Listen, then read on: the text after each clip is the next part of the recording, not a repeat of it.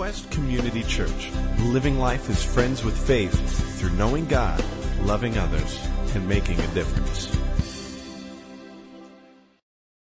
Today we get to look at a well-known passage in Scripture as we continue our look at the real Jesus, and not necessarily the Jesus that we prefer, not necessarily the Jesus that maybe we grew up thinking and learning about in our home, not necessarily the Jesus that society tells us, not maybe even necessarily the Jesus that you grew up hearing about in church, but the real Jesus that we're looking at through the eyewitness accounts of him in depth. And the central question that we've been addressing through the first 8 chapters, we're in chapter 8 going into chapter 9 today, and the central question of Mark is, who is Jesus? And the whole text up to this point, the primary purpose and the primary goal is to illustrate through his words, through his actions, through other people's observations of him, who Jesus is. Today we're going to actually repeat a couple verses we read as our text last couple weeks ago. I'm not losing my mind. It's intentional because it really does go with what we're talking about today. So would you join me in reading Mark 8:27 through 9:1? And I will read from the screens with you because in cutting and pasting my message, I realized in first service I cut out part of the scripture and didn't put it back in the right place. So join me in reading. Jesus and his disciples went on to the villages around Caesarea Philippi. And on the way he asked them, "Who do people say I am?" And they replied, "Some say John the Baptist, others say Elijah, and still others one of the prophets." "But what about you?" he asked. "Who do you say that I am?" And Peter answered, "You are the Christ." Jesus warned them not to tell anyone about this. He then began to teach them that the Son of Man must suffer many things and be rejected by the elders, chief priests, and teachers of the law, and that he must be killed and after 3 days rise again. And he spoke plainly about this. And Peter took him aside and began to rebuke him. But when Jesus turned and looked at his disciples, he rebuked Peter. "Get behind me, Satan," he said. "You do not have in mind the things of God, but the things of men." Then he called the crowd to him along with his disciples and said, "If anyone would come after me, he must deny himself and take up his cross and follow me. For whoever wants to save his life will lose it, but whoever loses his life for me and for the gospel will save it. What good is it for a man to gain the whole world and yet forfeit his soul? Or what can a man give in exchange for his soul? If anyone is ashamed of me and my words in this adulterous and sinful generation, the Son of Man will be ashamed of him when he comes in his Father's glory with the holy angels." And he said to them, "I tell you the truth, some who are standing here will not taste death before they see the kingdom of God come with power." And Lord, I ask that you now send your Holy Spirit as you are already here, but I pray that you'd come to each one of us and bring to mind the memories we need to remember, the things we need to think about. Speak to each one of us right where we're at and meet us in that way. Thank you, Holy Spirit. We welcome you. In Jesus' name, amen. Jesus says, "But what about you?" And he asked Peter, "Who do you say that I am?" His disciples. And Peter said to him, "You are the Christ."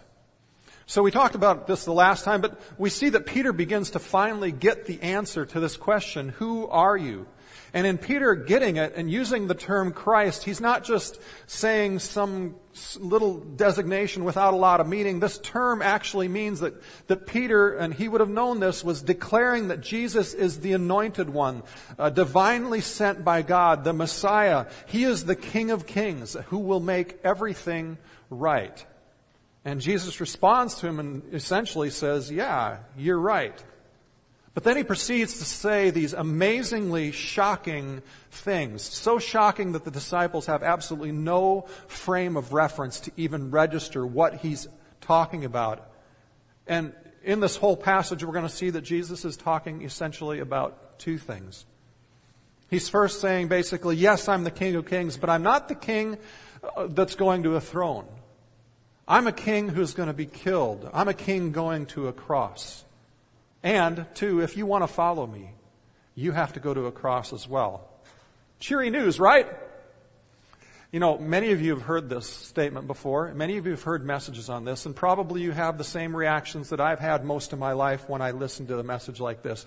One reaction I have, if I'm feeling really good about life, is, I really need this. I'm not tough enough. I'm not willing to sacrifice enough. I'm not and we just say, okay, so I really need this because it's good for me. And if you're overwhelmed in life at the moment, then your response to a message like this is oftentimes, that's too difficult, and you push it away. That's just, this is way too vague, too martyrdom-like, and I just can't handle this right now. If you're here and you're not sure about Jesus, you're probably sure about God, but you're really not sure if Jesus is who he says he is, then you may read this and this question may come to mind. The question is, you mean you have to live a miserable life in order to follow Jesus? I mean, those are three reactions that we often have to this text. And I'm here to tell you straight out that none of those reactions is what Jesus is trying to communicate, trying to get from us, wanting us to even have. Jesus in this passage is communicating the central reality of life, of love, of what it means to follow him, of what it means to become free and to identify purpose in life. You see, after Peter begins to get it, Jesus says to him, yes, I'm the king, but I'm not the one you expect.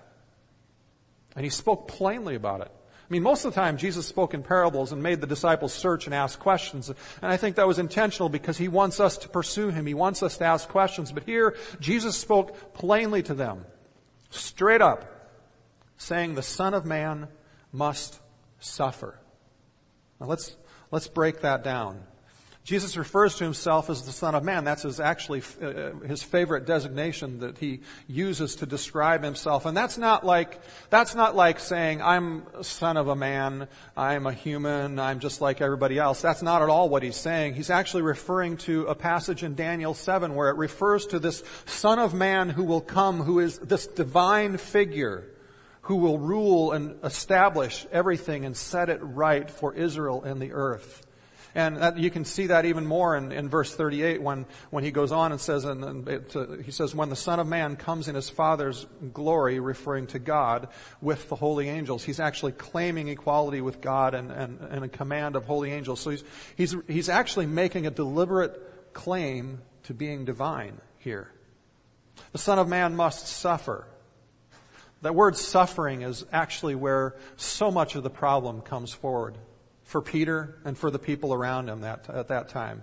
You see, never before until Jesus actually says it here has the idea of suffering and the Messiah ever been put together. Now, if you have been a long-time student of the Bible, you will know that in Isaiah 43 and 44 and Isaiah chapter 53 that there's this concept of the suffering servant, and we understand those now to be prophecies of who Jesus was because we see them fulfilled in Jesus. But at the time that Jesus is saying this, those two ideas had never been put together in all of Jewish theological history. And if you think about it, in their mind, it would have been rationally ridiculous to put the two together. How could Jesus, or how could the Messiah come and be this anointed figure who would restore Israel to the dominant world power, restore righteousness, make Israel a blessing to the entire world? How could that person do that and reign and rule and die? It makes no sense. And so Peter, shocked, utterly baffled by Jesus' statements, takes Jesus aside and rebukes him because from Peter's infancy he'd been taught that the Messiah would go to Jerusalem, establish a throne, and make their nation great and restore justice and righteousness in the earth. And Peter, in rebuking Jesus, is really just doing what Peter does best. He's speaking what everybody else is thinking, but nobody else is saying. And this word rebuke is such a strong word. It's actually the same word that is used of Jesus when Jesus casts out demons, when he rebukes demons. So get the picture of what's going on here and the awkward intensity of this moment. Peter has just declared Jesus, the anointed king, the king of all kings, the Messiah to come back, and then literally seconds later, he's rebuking him like he's demonized. I mean, this is a really awkward moment. And an intense emotional moment. And Jesus says, yes, I'm the anointed Messiah. And I'm going to Jerusalem to defeat all evil and bring blessing. But I'm not going to do it by going to a throne. I'm going to do it by going to a cross. A cross. I mean, Peter and these guys knew what that meant. A cross, the most humiliating, the most exposing, the most cruel, painful form of punishment and death ever. Jesus is going to go to a cross, and we have to too? What does that mean? And Jesus is basically saying to us in a nutshell, I'm not going to save you by taking power, but by giving my power. I'm not going to save you by ruling over you. I'm going to save you by serving you. I'm not going to save you from your sin by exacting justice and getting from you exactly what is necessary. I'm going to save you by the ultimate gift of love. And the passage says the Son of Man must suffer. It doesn't say the Son of Man will suffer.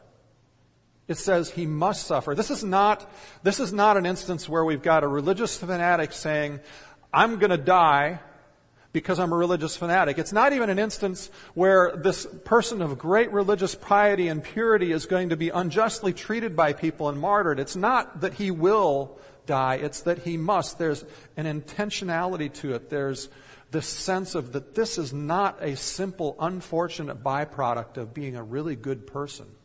This is central to the mission. This is what God is calling us to. Must. Why must Jesus die?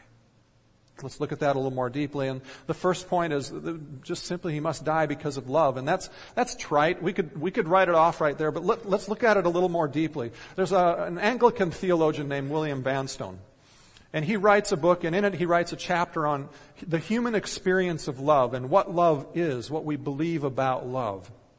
And Vanstone asserts something that I think we'll all agree with. He says that all humans, even humans deprived of love in their childhood, know the difference between fake and real love, between contrived love and something that's authentic. We know the difference because we understand that fake love is when somebody wants to use somebody else to a certain degree for their own happiness.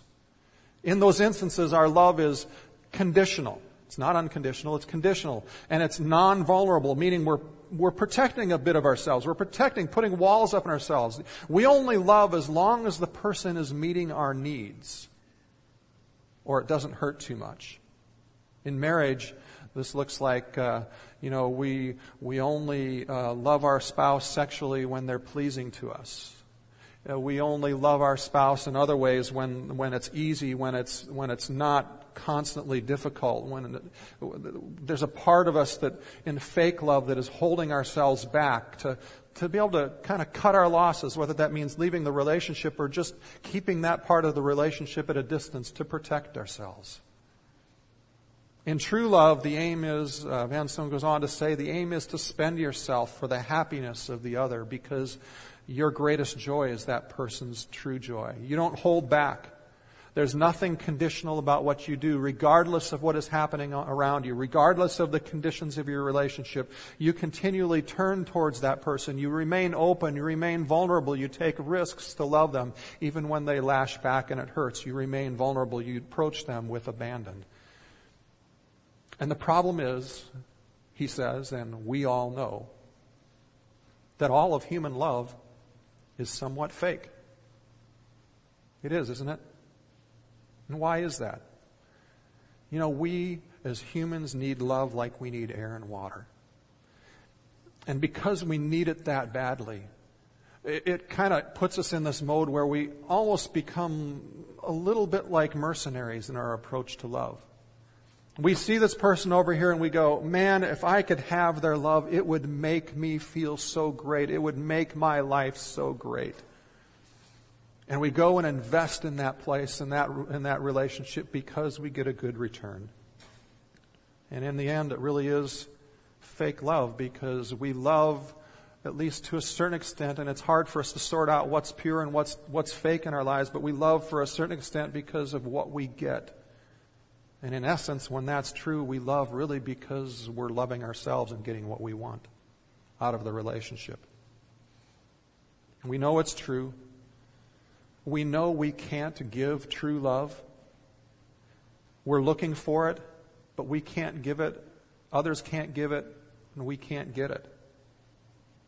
And so what we need really is someone who can start the ball rolling with a real love, a love that comes to us because they don't need us, because they have all their needs met and they just give out of a purity. And when we look at and remind ourselves of weeks ago, when we looked at the idea of the Trinity, Father, Son, and Holy Spirit, we are reminded and we understand that Jesus, through all of eternity in the Trinity, had all of his needs met for relationship, all of his needs met for love, all of his needs met for significance. He had no needs. God does not need us. He doesn't need us one bit because everything is met. And yet Jesus left behind all of that to come and bleed and die to redeem us. So why redeem us? Why would God redeem us in Jesus when he doesn't need us? It's simply because he loves us unconditionally, fully, absolutely. And you see, when we understand that, when we not only understand it, but we experience it, this whole call to the cross becomes something that's flipped from being something that is dangerous and awful and horrible to something that is this epitome of beauty. When we really experience his love, like even just a couple weeks ago, I had the privilege of walking into a conversation where a person they were crying. It was here at church and they were crying and they had just accepted Christ as their Lord. And they couldn't stop talking. They kept talking about how they just couldn't stop crying. And isn't that the experience that some of you have had when you've met Christ, whether it was at your point of accepting him or at other times in your life? I know it's similar to the feeling I had. She kept describing this feeling that is like almost in my own hearing of her and my own experience, it's like when God comes on you with this overwhelmingly powerful sense of love and peace. It feels like this. It feels like the most sublime warm shower on a cold day, except that the warmth in the shower is coming up from inside of you. And it's just this amazing, amazing experience of God's love. He did all this because he loves us. Why must Jesus suffer and die? My second is to pay the price and show us the cost of healing. And I know that kind of sounds trite. You've heard that before, but go with me for a minute here. And let's look at forgiveness. Let's maybe look at forgiveness just a little bit more deeply. Someone wrongs you, okay? Let's just use this example. Somebody comes to your home and they get really angry, and you've got this prized gift of this $300 lamp that somebody gave you that just means a lot to you. And they take that and they just throw it on the ground and break it all up. They've offended you. You have a choice in that instance. You can make them pay. They pay you the $300. Or you pay, right? You pay the $300, or you pay by choosing to walk around in darkness. You see, forgiveness doesn't happen without somebody paying. Relationship doesn't happen without somebody paying. And it's not just economically, right? We understand that. But if someone wrongs you, if someone trashes your reputation, if they go behind your back and gossip about you and do you great injustice, if they violate you in some horrible way, there's a debt that we feel that needs to be paid, isn't there? We all feel it, right? The injustice has not been done. There's this debt that needs to be paid. And when you sense that debt, you have a choice, right? You have a choice. You can either make them pay by exacting in their life the same suffering you experience, either by your words or by your actions or by gossip or by trying to distance yourself in relationship or alienate relationship, whatever you do, you can make them pay, or you have to absorb the cost by forgiving. You forgive. When you forgive, you have to choose not to have vengeful thoughts. You have to choose to fight against not doing vengeful actions. Don't you catch yourself when you're struggling with this, driving around or in the day or just working somewhere, and all of a sudden you have these angry thoughts come to you and you have this whole argument of what you wish you could tell that person in your head, even though you're not going to do it? You see, somebody always pays when there's a wrong done, when forgiveness is needed. You suffer if you choose to forgive. You die to yourself if you choose to forgive. You pay the cost if you choose to forgive. And the point is this: if you don't absorb the cost to forgive, and you go into the relationship wanting judgment, you're just going to perpetuate this justice. You're just going to perpetuate this cycle of what you sow is what you reap. You're going to go in there wanting vengeance, and you're going to sow vengeance, and you're going to get it back, and it's just going to be this continual cycle in life, this consequence circle in life. And you see, God knows someone has to pay when wrong's been done, when injustice has been done. And in His love, even though He doesn't need us, He doesn't need our love, He doesn't need relationship with us, He has all those needs met in His purity of love. He chooses to absorb those costs, to pursue us and act in forgiveness towards us, even before we ask for it. In this passage, Jesus is essentially showing us who He is to us as Lord, painting a picture of who He is, and in so doing also helping us to understand what making Him Lord of our lives means. Jesus turns attention to us when He says, if anyone would come after me, he must deny himself and take up his cross and follow me.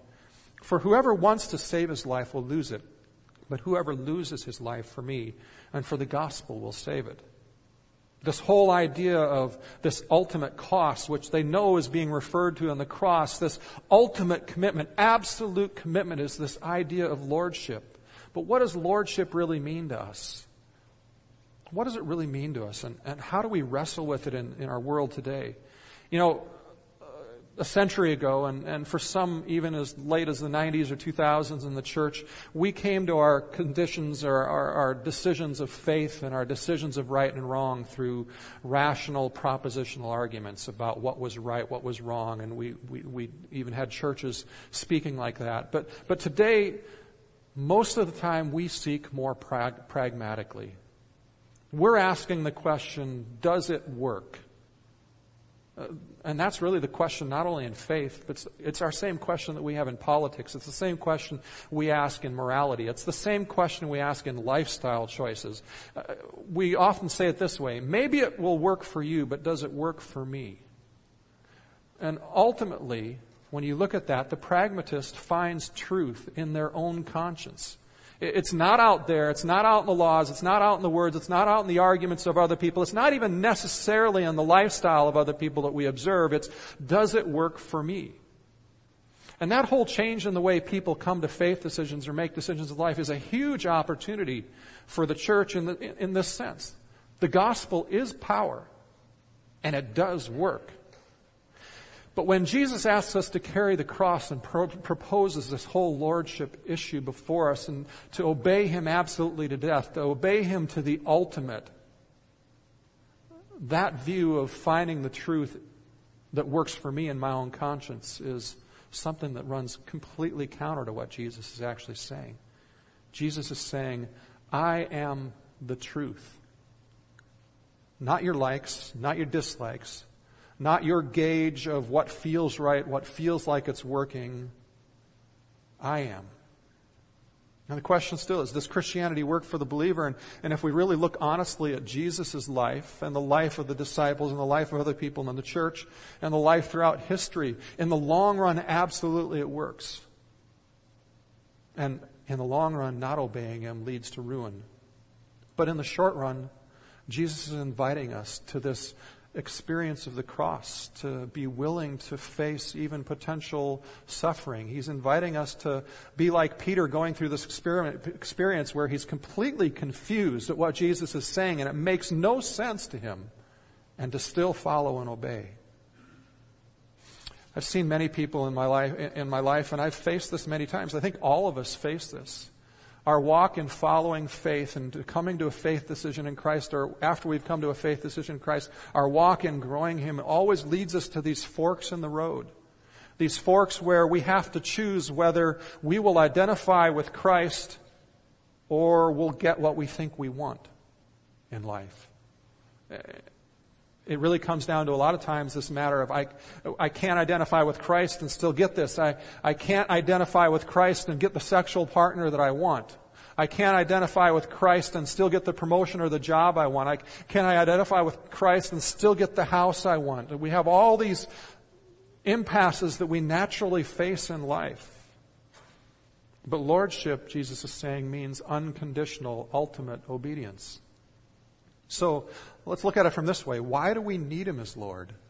Why do we need Jesus as Lord? Verse 35 says, "For whoever wants to save his life will lose it, but whoever loses his life for me and for the gospel will save it." In this passage, he actually uses the Greek word that's translated life is the word psyche. It actually means the identity, the personality, what makes you distinct and valuable. And Jesus is not saying when he says this that you need to lose your sense of self. If he would have said that, he would have said you need to lose yourself so you can lose yourself. And that's not what he's saying here. He's saying ultimately, I want you to find who you really are and be released to be who you really are. But in following me, your sense of identity will likely, in many areas, need to go through this place of death and resurrection. He's essentially saying to us, until you really know me by obedience, not just intellectual observation, not just your own judgments, but until you really know me by obedience, you will not know who you really are and how beautiful and how good he created you. In a sense, he's saying to us, I want you to die to your identity and let me determine who you are in your identity. It's a little bit like the picture of Prince Rilian in the Chronicles of Narnia in the silver chair, if you've seen that. Prince Rilian is put under this spell, and the people around him are coming to him and saying, you're a prince, you're a prince, you're a prince, but he can't hear it because he's in this fog.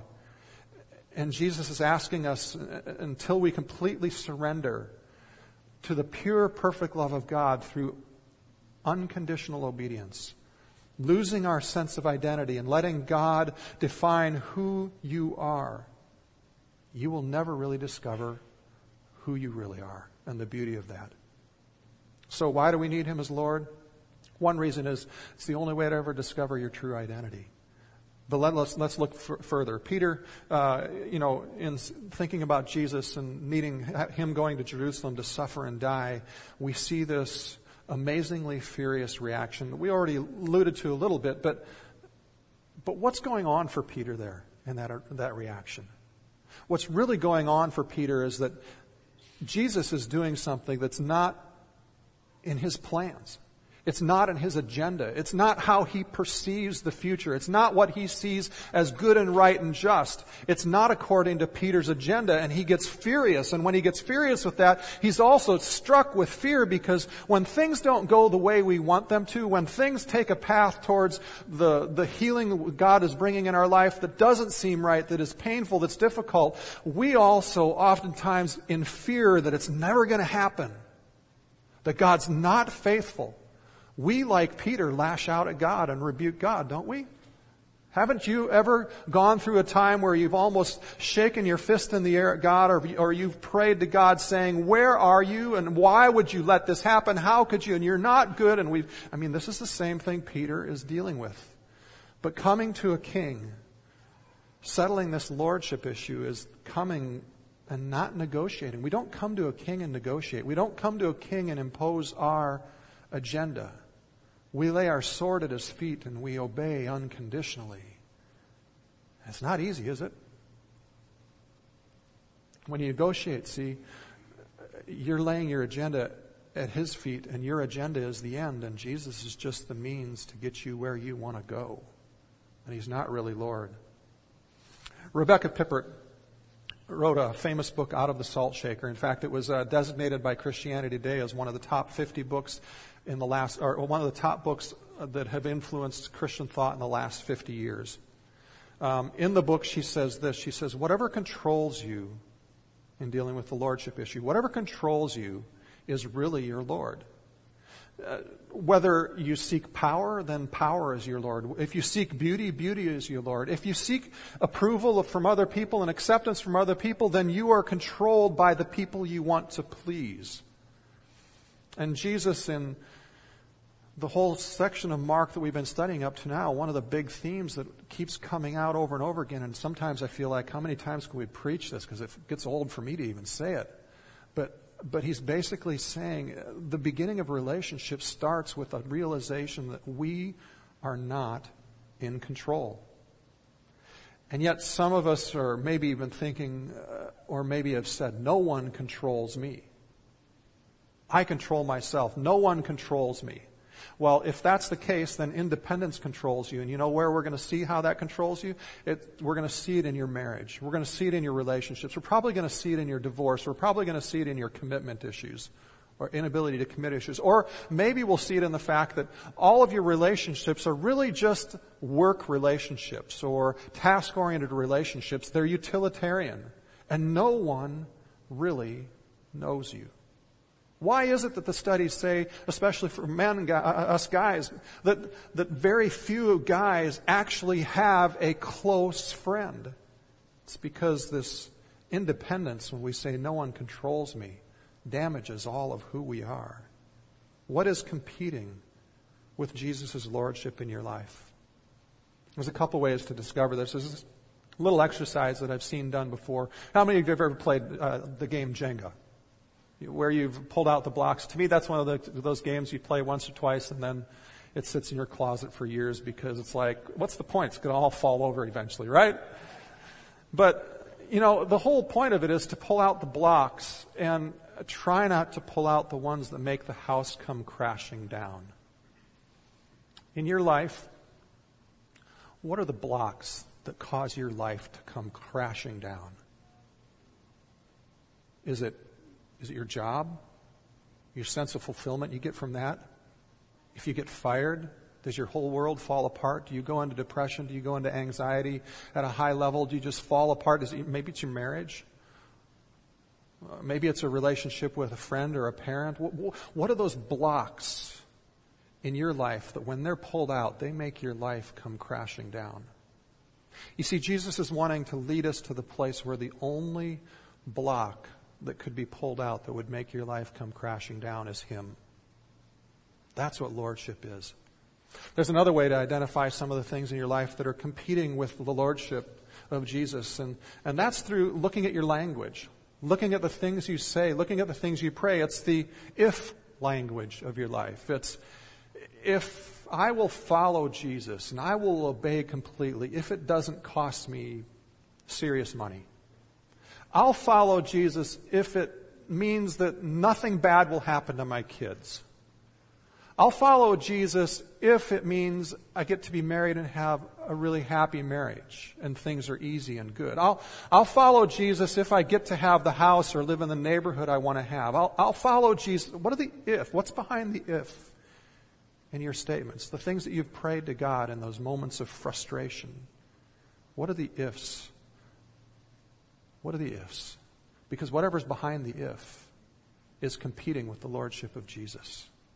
I want you to actually just take a few minutes. We're going to pause for about 30 seconds. And if you've got a piece of paper or a pen or whatever handy, there's some at the end of the box, at the end of the rows if you need them. I just want you to think for a moment, or you can take notes on your iPhone. What's behind the if in your life? I'll obey if. I'll follow Jesus if. Just take a few moments of that.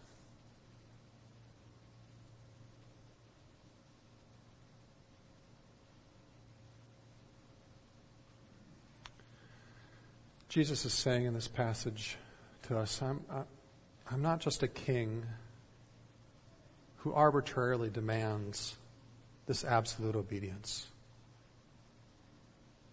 I'm a king who doesn't need you, doesn't need anything you have, doesn't need your love. And yet I chose to come to go to a cross to pay the price because I want to be in relationship with you. Because I want to love you. Why would you not want to obey Him? Barbara Boyd addresses another reason why we need to follow Jesus as Lord. She uses this illustration, and it basically is like this: if the distance between the earth and the sun, now that point to the sun there, just think about a thousandth of a pixel on that screen is actually our galaxy. Or not our galaxy, our solar system, the sun and the earth and all the planets that we're used to studying and stuff, which you can tell I didn't study really well. And this is just a pictorial representation of what our galaxy looks like. And she says if the distance between the earth and the sun, which is 92 million miles, was the thickness of a piece of paper, the diameter of our galaxy would be a stack of papers 310 miles high. Isn't that amazing? Isn't that amazing to think about? And she goes on to say this: if Jesus is the Son of God, who holds all things together by the word of his power, which is what the Bible says about Jesus, is this the kind of person you invite into your life to be your personal assistant? Think about that. What does that mean to you? You see, this whole text is about Jesus as Lord and King, a Lord and King who initiates pure love toward us so that when he demands obedience, we can trust him and his good intent for us. And when we understand how amazingly beautiful that is, how awesome that is, how unthinkably wonderful that is, then the call to absolute obedience, to taking up our cross to follow him, takes on a whole different, beautiful, gracious, loving meaning. And when you're struggling with this whole issue of obedience, because we all do, we all come to forks in the roads on a daily basis, on a weekly basis where we struggle with this issue, remember these 4 things about obedience and the decision to obey him. First, something is always Lord. Something always is Lord. Something or someone else is always controlling you. This whole myth of us being independent and in control is simply that. It's a myth. Something controls us. Why not? Why not the King who went to the cross for us? And second, why would Jesus command you to obey him? He doesn't need it. The only possible example and reason why he would command us to obey him is because he loves us. And he sees us dying, living under a spell without his love, and he wants to free us. And third, he deserves it. You don't ask a guy like that to be your assistant. You don't ask a God like that to be your personal assistant to go to your own ends. And fourth, because he loves perfectly and doesn't need us, he is the only one we can trust to control our lives without destroying our lives. He is the only one we can trust to control our lives, who really, truly has your best interests at heart. Your freedom, your healing, your best at heart. Elizabeth Elliot tells a story about a beggar. This beggar's sitting by the road, and he has a pot here, and there's a few copper coins in it like our pennies, and he's sitting there begging all day long, and later in the day, all of a sudden, the king himself rides by on his big steed with his entourage. And the king stops. And he looks down at the beggar in his pot and sees money in it. And he goes, "Will you give me your money?" And the beggar looks up at him and goes, in his mind, how offensive, how autocratic and demanding and ruthless and evil is that, for you to demand the one who has everything in the world, everything that anybody could ever want, for you to demand that you take my copper coins from me. And being a good citizen and fearful of the results if he doesn't, he reaches into his cup and gives the king 2 of the many coins.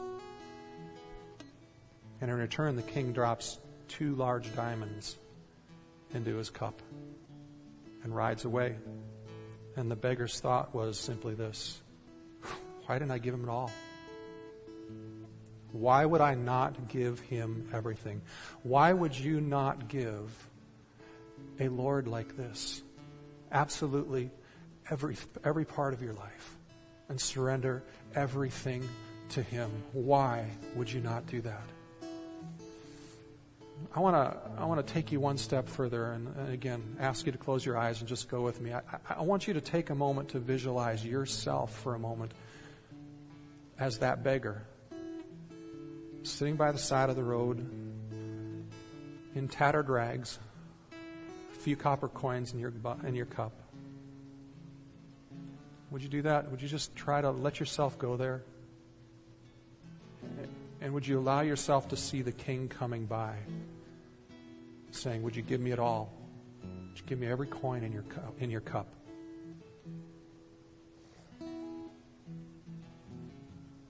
What are those coins? What are you holding back from God because His demands seem oppressive, unreasonable? What's in your cup that you're holding back? Are there any of those coins in your cup that are the backside of your if statements?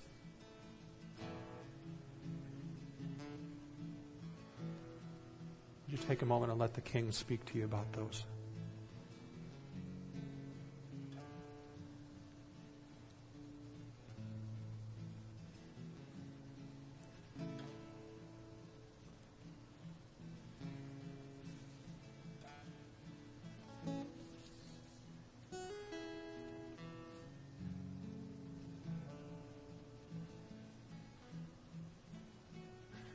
I don't know of a topic that leads me more to a sense of awe and a sense of worship. We deliberately shortened the music up front to add more music on the back end to lead us in a time of worship in response to this. And here's how I want to invite you to respond. Maybe you need to sit some more time with that visualization. Maybe you need to sit some more time and reflect and ask God, what are those if statements in my life? What are those blocks that make my life come crashing down that aren't you? And how do you want me to give them to you? Maybe you need to spend some time in reflection in that. Maybe you're at a point where you've already identified some of those things, and I want to invite you as a way of taking action on those if statements or those things in your life that you've identified, of maybe coming up to the communion table and this may be silly, but maybe even coming up and just acting like you're putting your coins on the communion table and then taking the bread and the wine of what Jesus did for us going to the cross and saying, I'm leaving my coins here and I'm going to follow you in this area that I've held back for so long because I wish I would have given you all. And maybe you just want to stand and worship. So they're going to sing some songs. You can sit, you can stand, you can worship, you can sing, you can do communion. Let's take the next few minutes just to respond and worship to God and do business with God in your own way, in your own time.